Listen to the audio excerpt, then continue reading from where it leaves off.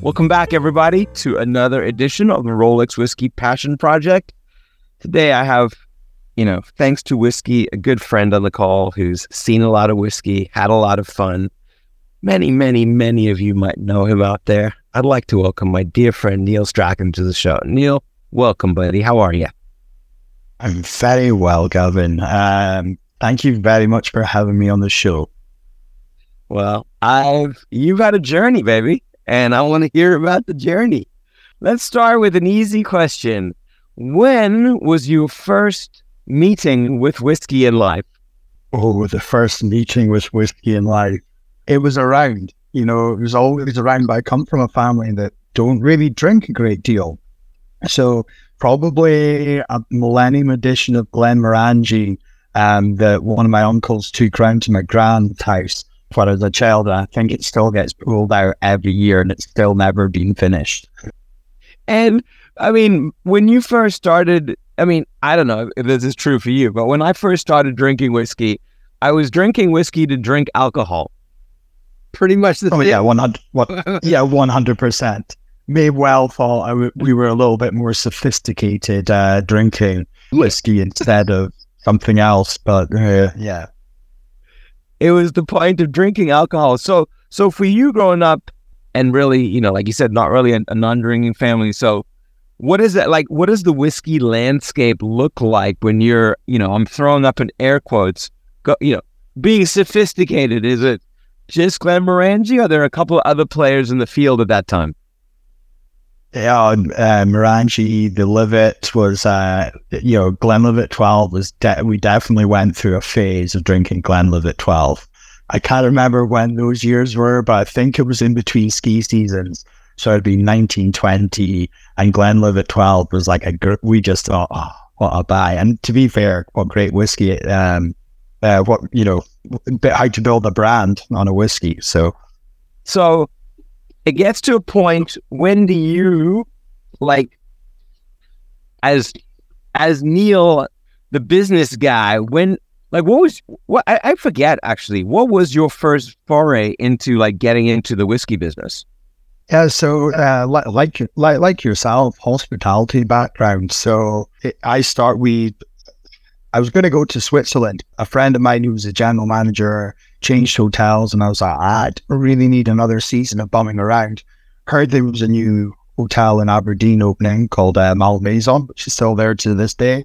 And there was a big whiskey room in there. We put in that first year another 250 bottles, I think, on the list. It was a 550 bottle collection, all full of whiskey that, are just unicorns now. All this amazing old Adelphi selection stuff, a load of the rare malt selection, that old Diageo stuff, just some amazing liquid. But because the room was glass fronted and I had to go and host whiskey tastings whenever someone asked, or one of the bar team had to, I soon started to see that there was this love of different whiskeys, and there was no other spirit. And at this point I was, venturing into making cocktails and playing around and learning a lot about spirits and alcohol at the time. But it was whiskey, it was the national spirit that pulled on people's heartstrings, that you'd have everyone from Calvin Harris, Tito Jackson, down to just someone random in the hotel that would see a bottle and go, oh my gosh, that's a bottle that, in Scotland, a lot of the chat was, oh, we were 17 camping in the Highlands. That was the bottle of whiskey that someone had stolen from their dad. We got hammered drunk, and what time it was camping. And about all these amazing stories because of the bottles of whiskey. And because of the collection we had, the invites that we were given that year and then kind of after were amazing. So then you hear all the amazing stories from the distilleries.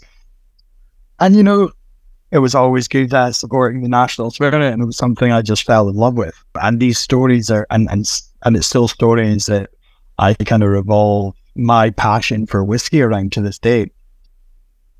But for you, so I didn't, first of all, when I come back and visit, which looks like will be May next year, I definitely want to go check that hotel out, because that sounds like exactly up my alley of rabbit holes of whiskey. But for you, like as the, you know, going away from, I mean, not that you were you were making the mixed cocktails, but like, what was a whiskey that you tasted that could have started the journey where you were like, whoa, like, because you said like, you were in it and the passion was starting, but like, was there a whiskey turning point, like a spirit in particular where you're like, shit, that's different?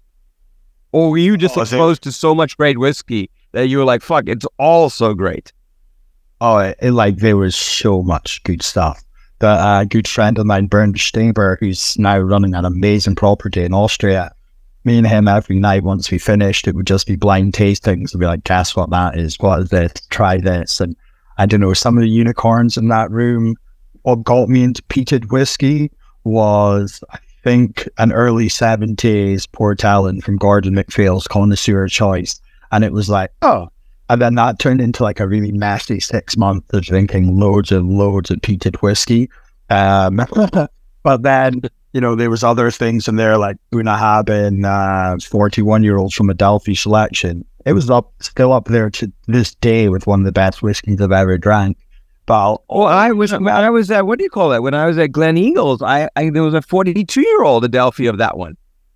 Oh well, that would have been this next batch to come out the year after, and the team that were still there love that one as well. If it's just out in the same crop of casks, good shit, boy. It was great whiskey. So you're in it. I mean, you're in it, and like you said, now you're starting to get invited around to all these with the distilleries and stuff. Are you just like geeking out and savoring, or are you just the life of the party? Well, I know. You know me. And I was like 50-50. No, but in all seriousness, and even in my hospitality career, when I was turning up to things, I always kept the head on that it was like, okay, this is a learning experience. This is you're learning. Listen, enjoy, because I think that personally, alcohol is for drinking, and how can you ever talk about whiskey if you're spitting it out, because so much more happens once it goes down your throat. And it changes, great whiskey changes and plays, and if you're spitting, is that part of the journey? I'd always disagreed with that. But it was, just an amazing time of good drinking whiskey. And your previous guest, Daryl Haldane, Daz, he was one of the people that I had, he'd invite me to his trainings, and I learned loads of things, especially rum. I had one great training session down at Glen Eagles with him on molecular drinks and rum. And it was like, okay, this is what like a brand ambassador is. Okay, that sets the standard. So we had such great people around us in those kind of days. We were really fortunate on the opportunities that were given to us, but also having that baller collection and being so close to Speyside. Oh man, there was a lot of good invites. Well, and that's what tripped me out. It's like when I was there, whatever it was a couple of weeks ago, I was like, holy fuck, this is like the promised land.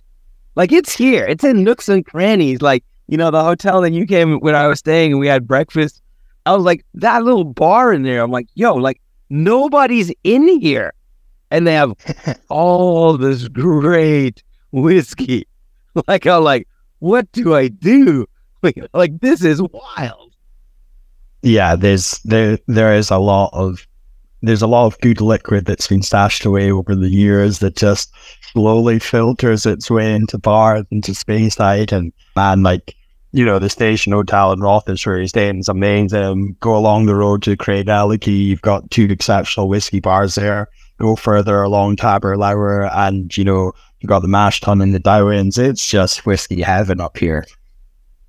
I'm like, I was saying, Dad's, the night before I'm flying home, he's like, yeah, let's just drink a bunch of Bowmore from 1964. I'm like, yeah, we should totally do that. That sounds like a great fucking idea. And I'm like, holy shit. Like, you could literally just, I was using the term dinosaur whiskey. You could just dinosaur whiskey around there for a couple of weeks until your liver starts to say, hey, maybe you should stop for a minute. But just drink like it's the past. Well, if I know you, do you think you could manage 2 weeks? Because I don't know. I'm thinking 5 days. I'm thinking 5 days. Me and you in Vegas, and by 2.5 days we're hurting. Yeah, no. I okay. Be realistic. I think I could go 5 days if I had good food. I can stretch So now you're at the hotel. You're in hospitality. What becomes the next step? I'm going to imagine it's somebody, an ambassadorship opens up for you, or is there a step before that? Yeah, so I ended up being out in the country. I had the privilege of staying just down from Balmoral Castle, working for my friend's father, and loved living in the country. But I would just keep my hand in whenever I could to help out a friend in a cocktail style bar. And my good friend Adrian Gomez, has a great pop-up bar company, $10 Shake, who now we use up at the distilleries a lot, which is cool, having that 360 journey with him. But he sent me up to Dufton. I met the then head of commercial for Southeast Asia. After she said Gino Balvenie 30, I was like, yeah, I used to have it in the whiskey bar. Would you be comfortable doing a tasting of it to the group? So I knocked that out. I think I luckily blagged some key tasting notes of honey and vanilla for them. And then she presented her card. And I had no idea really who the group were. And she was like, I don't know what you're doing, Neil. I'd love to talk to you if you were interested in moving to Singapore. And yeah, so then I was, a couple of months later, a lot of job interviews. I was shooting off to Southeast Asia to be the representative of the face of the Balvenie over there, which was an amazing 4.5 years. I mean, what's that like? I mean, Daz tells stories, and then I met, Brett the other day, and he tells stories. Let's hear it from your mouth. What is that like? Because the whiskey scene's it's a thing in Singapore. Well, let's just lay down the law to anywhere that do think they have good whiskey bars. You don't have as good whiskey bars as Singapore does.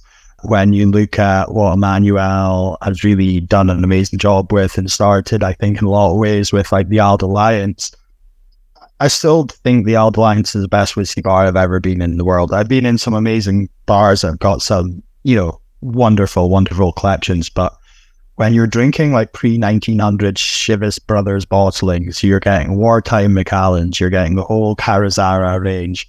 There's days when 72 Samaroli Lafroigs are getting open, original Bowmore Blacks, and all these things are just available for you to dram on. You soon start to learn even more about rare and old. La Maison de Whiskey having a store there was a privilege. I think I was the first brand ambassador to jump on the bar there during a tasting. You've got the Quake Bar, you've got the Swan Song, you've got the most badass whiskey festival called the Malta Fair, where people just go into their collections, which are ludicrous, and then just pull up a stand and let the community taste them. I was lucky to be there in the early days, and what amazing liquid and things that people brought out. So, but that was just Singapore. Then you've got the rest of Southeast Asia and how sociable those individuals are. So, it was an amazing time, in every single way. And it's just such a different way of, what I was used to and how consuming whiskey was done and the social context to it was, an amazing 4.5 years. Because it's very social, right? It's a huge social element for that crew in Singapore, these amazing whiskey bars and amazing whiskeys. It's a thing. It's a big thing. Huge thing. But then, you couple the great whiskey bars with, at the time when I was living there, 6 of the top 50 bars in the world were in Singapore. Some amazing restaurants. So you could tie in, in a lovely serious whiskey trainings, really deep diving into what whiskey is, but then showcasing spirit with the best in the world and getting to work with them to showcase what the brand was. And, just an amazing 4.5 years of seeing and building out activities with still to this day, probably the best brand manager I ever worked with was my first ever chap there. And they were so creative at the time, and what an amazing time to be there. Just amazing. Great time. I mean, also at that point, for you with the Balvenie, there was a lot more whiskey accessible, correct? You could get single cast, stuff like that. You really had access to great whiskey in that period. It hadn't really, the scarcity hadn't hit yet. Yeah, well, I think, the scarcity stuff all stems from the pandemic. But at the time, they were very much, everything was under allocation. But we're building a brand out there.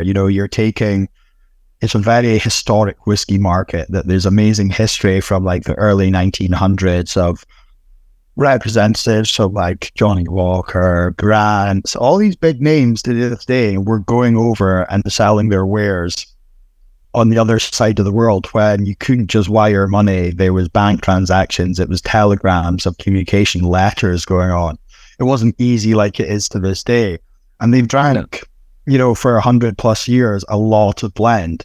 So like as a journey in Scotland kind of is I suppose my generation, our generation is moving on to drinking more single malt because of the interesting, more bigger flavors. And it was taking that whole area of Southeast Asia and getting them really interested in single malt on like a slightly lower level, not like the whiskey geeks in Singapore that knew it, but taking it out there and letting people taste the wonders of it. So it was a lot of growing getting done on whiskey at that point. And for you, I mean, was there, with what you're doing and your responsibility, were there any like knock it out the park whiskeys that were going around in that period, or everything was pretty much fucking great? Like, was there a moment? I'm looking for a moment where you're like, holy fuck, that's pretty fucking cool that this just hit the market and I've got this. Yeah. Oh gosh. Like there, it's let's be honest, highlight hands down, DCS Compendium, celebrating David Stewart's life. What a hero. I got to spend so much time with David Stewart. So, the DCS Compendium was celebrated. It was a body of work written by my old global brand ambassador, Sam Simmons, and David paired 25 whiskies to tell the story or help associate the story. I got so much of those whiskies, and there was one in chapter 2, which was a 1992 Sherry Balvenie, and it was just like, oh my gosh. And the funny story about it was, when I got sent the box, my mate from Aberdeen was in the office. I was like, Luke Selke, we'll go through to the Glenfiddich event, but open the box. First bottle you pick out, we'll try, because I haven't tried them, and it's nice to drink whiskey with someone. He said, wow. It was this 1992 Sherry Cap Balvenie. And I asked him, I was like, what do you think? And he looks at me and he goes, oh, no, man. Don't know if you're going to be offended by this, but do you remember like old Zacapa? When Zacapa wasn't quite in the masses yet, just a bit better. I was like, yeah. Does it not remind you of that? And I was like, yeah, that was a spot on. I was like, no. And I was amazing. But that DCS Compendium, because it was all single cask bottlings that David had handpicked, that if you have one of those bottles or a whole collection, that's cool whiskey, Well, now you got me intrigued. So now I got to go try to find a bottle and see what that's all about. I might have a lovely young peated one that's in my collection if you're really struggling. That sounds like. So tell me about your time with Dave, like with you and David Stewart, because you've mentioned him so many times in our friendship and our hanging out. And the closest I got to meeting with him was one of the end during COVID. He tasted with us and Mahesh's crew, like on Zoom in his kitchen at like 2 a.m. And he just looked like the fucking ultimate like embodiment of excitement of spirit. David, one of the things when David was coming over to Asia, it was always a dumb thing that an ambassador would be with him. Because we had the travel retail kind of hub in the office as well, we got more of David's time probably than we should have, which meant I got more time with him. And what was lovely was, I started to obviously learn a lot more about what David had done through the role. So there was this admiration there. But whenever you were around him, you just felt so at ease. And I think it was quite easy for me and him to get on, especially, when we were over in, say, Singapore or gosh, Korea, which was another story with him. But we always just talked, and it was just like talking to a Scottish man. And me and him would just get on. There'd be a few pints afterwards. There might be maybe some champagne some nights, which is always a fun night. But it was just really easy going, and you never think that you'd learn anything from him until the week later you'd be telling some story during one of the tastings, and I'd be like, "Oh, geez, that's new. That's some new stuff," and some amazing like just insight into like how whiskey was made from him and his journey through 60 years. I was like, outstanding times just spending with him and getting to host so much fun dinners and stuff with him. Yeah, I mean, that's just a whole different. That's just a whole different generation. Like the pioneers of it, like they carry such a huge part of the foundation of what we're drinking now. Well, he really helped shape what we do enjoy drinking, because he was one of the few that I suppose we can spend time with still, and I'm lucky to have spent time with, that he was in the world when it was blending, and he grew up through blends, through the and then really started the popularity of what single malt was, and was there when this change started to happen. So, things like finishing process, they weren't, it was never called that. It was a Morangi company that called that, but it was something that he was doing, and what amazing work he did with like Glenfiddich and Balvenie in those days to make those brands what they are to this day. So, it was always such a joy. Absolutely. What the question I've never asked, and you, I'm sure, know the answer or close to the answer, is like, what was how did the whole single malt come about? Like, what, because like you said, everything was blends. Like, why did somebody one day go, hey, we should do a single malt? Like, what was that epiphany? Well, us hardy Highlanders were always drinking single malt. We'd have been drinking a relatively rough and ready spirit, but then basically phylloxera happens. So the aphid off of the American grapevines comes over to Europe. I think it first landed in England and Kent. It hits the Rhone Valley, I think, was it 1852? It was 1850s anyway. So that decimates all the Europeans' grapevines. So that means no cognacs, armagnacs, brandies, grappas. So us crafty Scotsmen started selling blend, but like we were blending elements of single malt. The inventation of the coffee still, continuous still distillation, they were all coming in at that stage. So the crafty guys that were there at the time started blending whiskey to like soften the bigger, the bigger effects of what single malt is, the richer, bigger notes that we have that are unique to what we enjoy in single malt to this day. But at that time, people were wanting what we'd probably lazy people would call smooth whiskey. And they were wanting something to fill that gap with not having the brandies. So blended whiskey became such a household staple still is to this day in Europe. And then as people start to sell it, and it's been a big cultural thing that if you look at really everything that we enjoy in the world today, or the wine culture, wine drinking's gotten a lot bigger. There's a lot more kind of craft beers with so much hopping. People were looking for bigger flavors, more interesting. And when you have a wealth of, now 130 single malt distilleries in Scotland giving you different flavors in each way, and bigger, bolder flavors, they all start to come into play. So it's had its ups and downs. It's had its journey over kind of. But who was the first one to step out that you saw? Like, because I growing up in South Africa, it was all blends. There were no single malts, and when I ran nightclubs and restaurants, up until early 2000s, like it really was. I mean, people would order blends. There was no one coming in and asking, like, what was it? Who was? Because if you're a business, I don't know what that business decision looks like. Like, hey, we're gonna go out on a limb and just push these single malts in the market and see what happens. I mean, it had to be a couple that were like, well, fuck it, let's just do it. Yeah, so like definitely the first one. So again, my old boss, the Fiddick, Glenfiddich and the family that owned that were like the first really to, to push that out, single malt, and a lot of family history with that, taking it to America. And I think they really, obviously with a brand lens on from another company, but they always kind of pushed the conversation that they were the first to pioneer single malt. But it was all going well until like the mid 80s, late 80s, round about the time I was born, and then the whiskey market basically had a dive.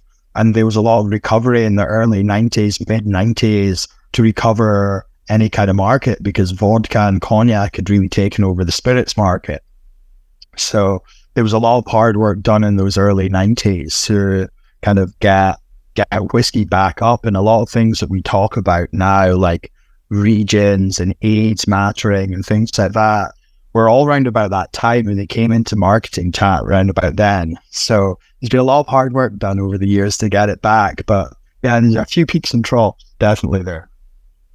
Yeah, it's pretty wild. Now, let's talk about your current position and what you're up to.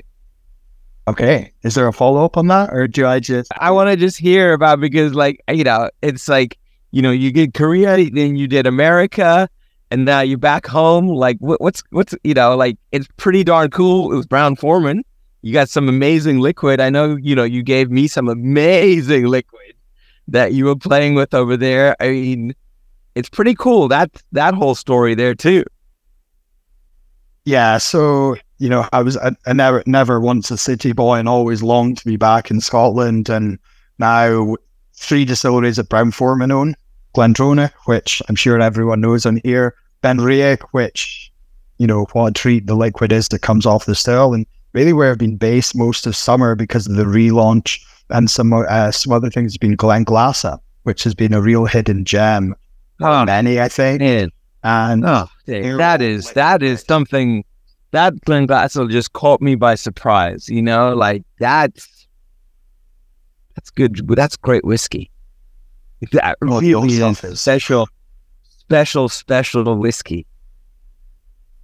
But yeah, and so now main role is looking after and building programming for Brown-Forman guests coming to the distilleries, linking in with markets, finding out what they're needing from us at the distillery, and try and build that out to a fashion that I was used to building out in, say, Los Angeles or Singapore.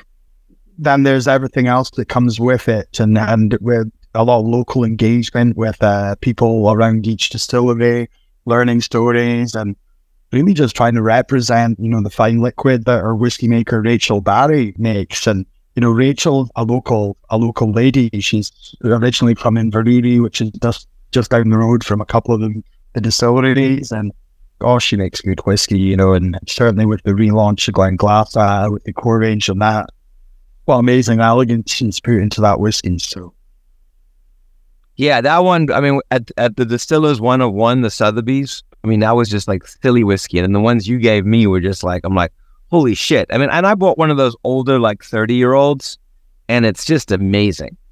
It's just, I'm looking forward to those range, those 3 whiskeys getting onto more, obviously Glendronach's been on the shelves forever now, but it's going to be nice to see Benriach and Glenglassa come on the shelf as well and kind of continue the story. Oh yeah. But each one of the distilleries has its own kind of place. That Glendronach in a couple of years' time or in 3 years' time is going to be celebrating its 200th anniversary of having a distillery there legally on site, which is going to be huge for the brand. There's a lot of exciting things going on around that. But then when we look at the rebrand of Benriach, I've always loved Benriach. From like early days of selecting stuff, there was some absolute unicorns from that distillery, but it also has the oldest peated stock in Speyside that we've all, there's been a floor maltings there, and that's really why it's saved the distillery, because it's so interconnected with Longmorn. But the different decades of peated liquid and how it changes decade by decade is insane once you get into that 70s, 80s liquid. And then, you've just got this lovely story of what Glenglassa is. It's been probably closed for more than it's ever been opened.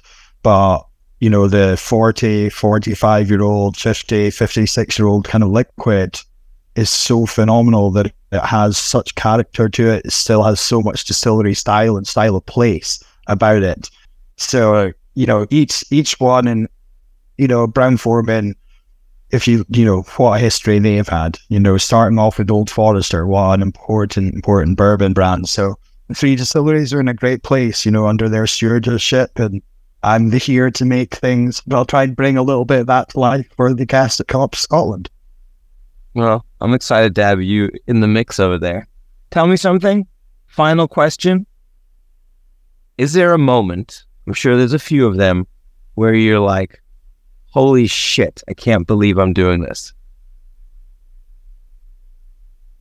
Is there one moment that stands out in your head? Like for me, I thought I'd done a lot of cool shit until I sat at that lunch at the Distillers 101 and drank all that crazy whiskey. I'm like, this is a fucking pinch me moment. Like, wow, this is a journey. This is going to be a great piece in the movie one day. Anything come to mind? I'm sure you've had a lot of them. So like anything like you're like, whoa. So many amazing times drinking liquid that very, very few people in the world ever get to even see or look at. And, I was getting to embed on quite a bit of it. But I think just going something just a little bit simpler, the things that would stop me would be like times like we had in LA when it'd be like, right, Gavin, are we going to do a day in Beverly Hills? And we're just cutting around Rodeo Drive in Beverly Hills, having a caviar service, champagne. Yeah, the cast and caviar program was definitely a bit of a nonsense, let's be honest, but it did allow us to extend bar bills quite severely. Or the dinner in Vegas where with the boys in that private room, and I remember the maitre d' coming over and talking into the one guy's ear and like, no, you haven't hit the room minimum yet. I'm like, how the fuck have we not hit the room minimum? We've had every dish on the menu. We've toured the kitchen. They literally put fucking big ball bottles on the table and just said, we've eyeballed it. You guys just pour for yourselves and we'll figure out the bill later.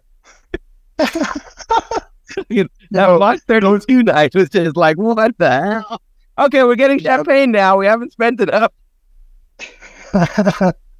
Yeah, that's because like half the people we invited, I don't think, turned up. So yeah, we made up for it that night. But truly, like days like cutting around in Los Angeles when you have that wonderful sun setting, the palm trees, and I'd just be looking around, just thinking, this is amazing. And then it was always good company. We're just going around Peninsula Lounge Bar at 5:00.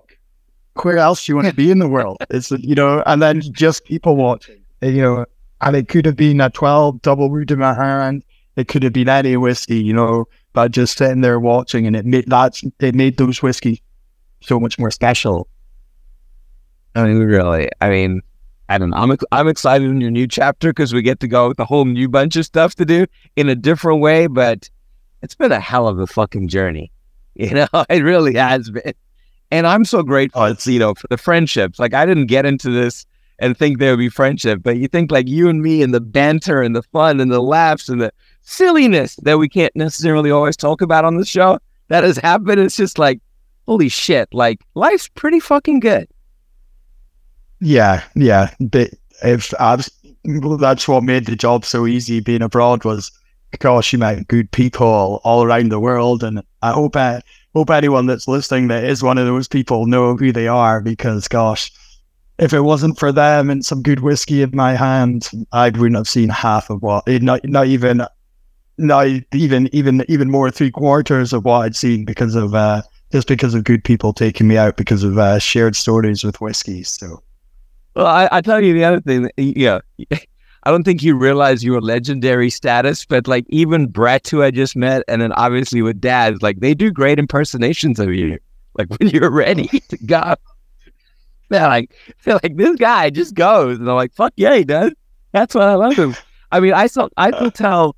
I think the biggest thing for like our relationship, you and me, was I knew that you would stay up late, but we would rarely play golf, but we did. And we were in like Mission Valley on that fucking like goat path that had a few holes that were decent. And I'd never seen you hit. And you're like, yeah, I'm just going to hit the ball all the way across the lake, straight onto the green. I'm like, this is par 4. Why the fuck would you do that? And you're like, yeah. And you did it. I'm like, oh shit. Whoa. Like, and that's when you told me like the stories growing up and playing with your grandmother. So I was like, holy shit, that was a big hit. Yeah, that was one you look on the tee and go, there's no way. But if I do get it on, that'll be something for the rest. But you just have to make sure that when you're over in May, we're playing some proper links golf. Definitely. I was talking to Dad. I'm like, if we could just hang out, the three of us, and do some cool stuff, the weather will be nice. So I'm looking forward. I'm going to start plotting that soon. Well, I can't thank you enough for coming on the show, my brother. I really can't. You know how much I fucking love you. And I can't thank you for enough because you've helped me on my journey so much to learn more and, of course, have fun, which is great too. Any social media you want to plug? Nowadays, not as a brand ambassador, I don't have to plug any social media, but you can definitely find me on the ground. I'll be tagged into one of your posts, but yeah, I don't even have to do it anymore, but people are more than welcome. I'm a little bit slow on it at the moment, but one day I'll come back. All right. Well, I think you're in a good space. If you don't come back in that, it's fine. It's just fine. I'll come and take pictures with you and tag you. I want to thank everyone for listening today. I really want to thank everyone who's taking the time to listen. We're having a lot of fun on this podcast. I've got great guests. I've got real passion. My guests have way more passion sometimes, and I love that. Thank you for listening. Thank you for rating the shows. I see the ratings, and we'll see everybody next time.